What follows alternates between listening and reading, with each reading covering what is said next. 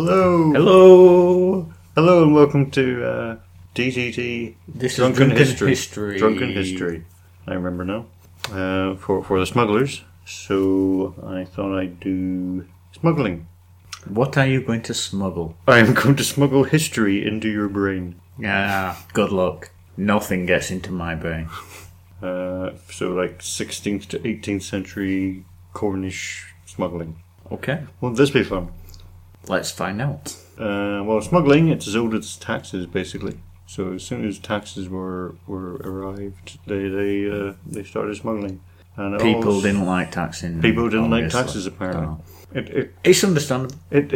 all started because to raise money in Tudor times, the monarchy banned certain types of export Carlsberg? and import. No, unfortunately not. Well, it's Danish. It would be import, you see. You're thinking of tenants. It depends upon which country that you're in. Does. A lot of things do, don't they? For example, grain, like I said. And then they issued expensive licenses which you had to pay for to be able to get the stuff. Like the BBC. Like the BBC. And then, merchants turned to smuggling. And a lot of the smuggling was attributed to in Cornwall. Well, smuggling was all over the England. The England? All over the England. Going so well so far. So, but it was further in Cornwall to the continent and other parts of southeast England. But because of the lack of customs officers and the long coastline, and poverty in fact, it contributed to smuggling. Plus the seasonal work like tin mining. And it brought wealth to the area. How many tins? How many tins did they mine? Well, it depends if we're talking like family tins or the half tins that they get now of beans. What are you talking about? 2 tins of beans. 2 tins of beans. Meaning you can have a barbecue then. Barbecue with beacons. Please see the last podcast. Preferably listen to it, not just see it. And Cornwall, the vast majority of it is a day's walk from the sea, so it was relatively easy to smuggle. A day's walk? Yeah. Couldn't they find somewhere closer? Somewhere on the sea? Well, I mean, the entire county is a day's. The majority of it is within a day's walk. I'm sure there are coastal towns that would be a lot easier to Cornwall's a county, not a town. smuggle to a town. They do. Alright, carry on. So we should do geography first. Yes, do geography. Cornwall is a county on the southwest of England, southeast of England. Yeah, and it has a town called Falmouth in it, which I will be talking about later. It's basically, and Devon's there as well. You know the southwest, the point at the bottom of England where Land's End is. Yes. That's Devon and Cornwall. I've almost been there. Have you almost been there? I've almost been there. Why were you almost there? Actually, I stopped. Why did you not go there? I stopped at Devon. So the start of smuggling was, unsurprisingly, your favourite subject, tin. Later goods smuggled included tea, which you can put in hot water apparently,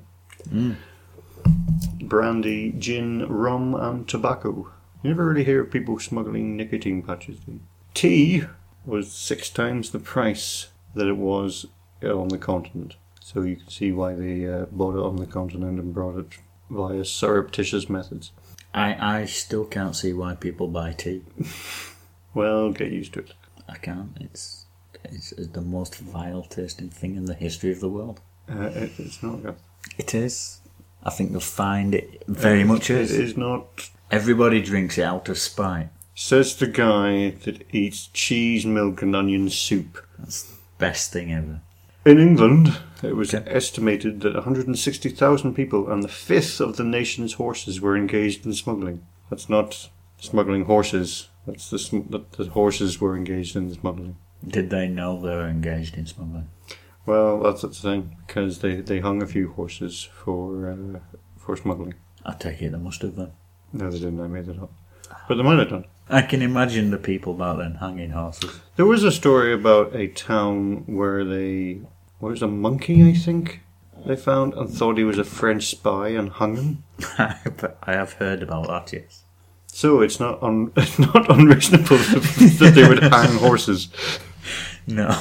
A quarter of the smuggled tea and half the smuggled brandy in the whole of England that was smuggled into England came by way of the southwest, so Devon and Cornwall.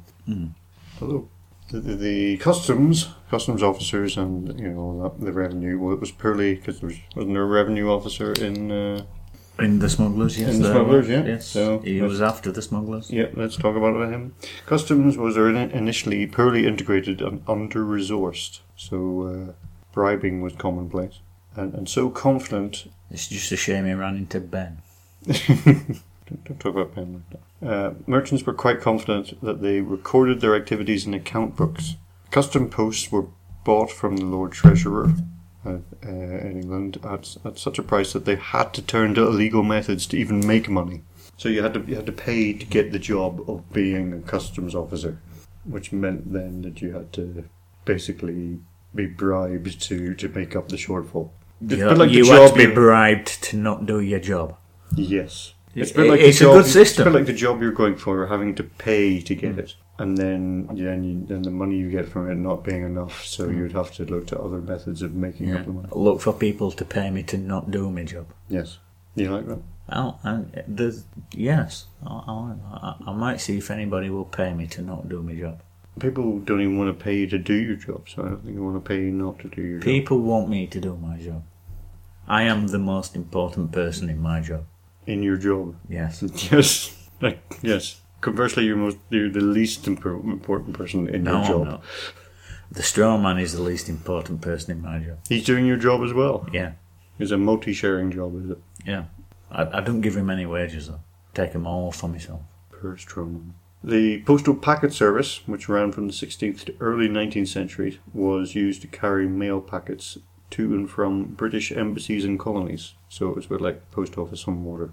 And at Falmouth, which I mentioned earlier, which was the main station for the UK, smuggling by the postal packet carriers was common, because obviously they're going to British colonies and everything and buying things there which might be cheaper, so they bring them back and sell them. And this was especially true. It used to be fine for them to do that, and then they banned it. I think it was like a perk of the job kind of thing. Oh, kill jobs. You can smuggle, it's fine. But don't do it too much. No.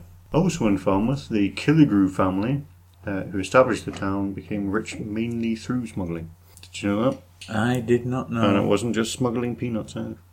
John Killigrew, in the 16th century, used his office of Piracy Commissioner to make a profit. So his job was basically stop piracy, and he used it to increase piracy.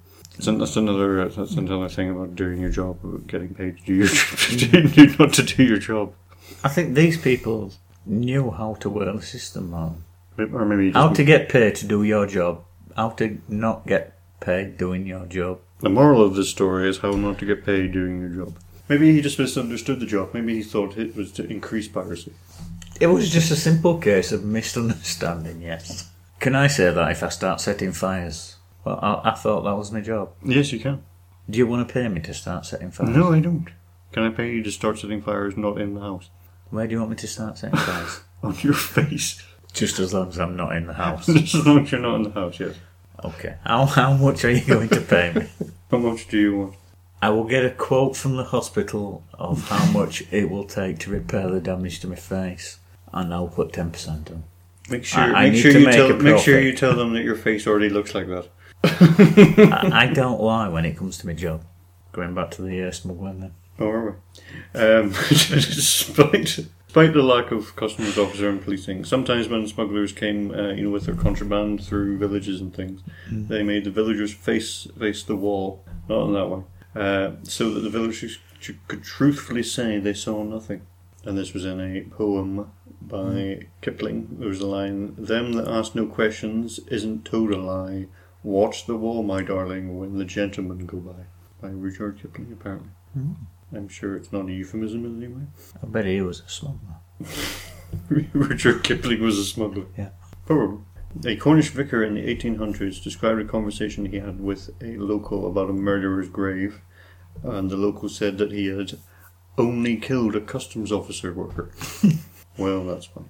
Well, your first one is free. And even at that, juries would often not convict Cornish smugglers, even violent ones, There was a case in 1768. An excise officer was murdered, and the name of the guy that did it, I'll get this right, is Melchizedek Kinsman. Mm-hmm. Take that, Benedict Cumberbatch. Melchizedek Kinsman and his 3 accomplices were let off. 3 jurors disappeared after the trial, and they suspected it was because they were bribed, and then they thought they'd fuck off before anybody could get them. I say your first one's free. You were first of everything. Shipwrecks, whenever they crashed into the coast and things, they were regarded as smuggling whenever people would come down and try and make off with all the stuff that was in the hold and everything. Yeah, everything that's washed up So ashore. it was often regarded. It was regarded as smuggling, but there was often nothing customs officer could do because when they would get there, they would be outnumbered by the sheer amount of people picking through the wreckage. And your first one's free. And your first one's free. One dubious story has a vicar leading out a congregation to a shipwreck and just saying let's all be fair and letting him take his vestments off first. And then all of that is before you even take the owner of the land into account. What he's allowed to get. What is he allowed to get? Apparently his first one's for free. Apparently he's allowed a percentage of the wreck. And then the government gets the rest of it. Who owns the sea? Who owns the sea? Yes. It's a very interesting question now. Poseidon owns the sea. I don't know. The coastal waters around England, the government, I suppose, owns the sea there. So the government get the first one. Yeah, very first one's free. Smuggling boomed until the 19th century, and that's when customs men became more organised, and deporting to the colonies and hanging were punishments. Mm-hmm.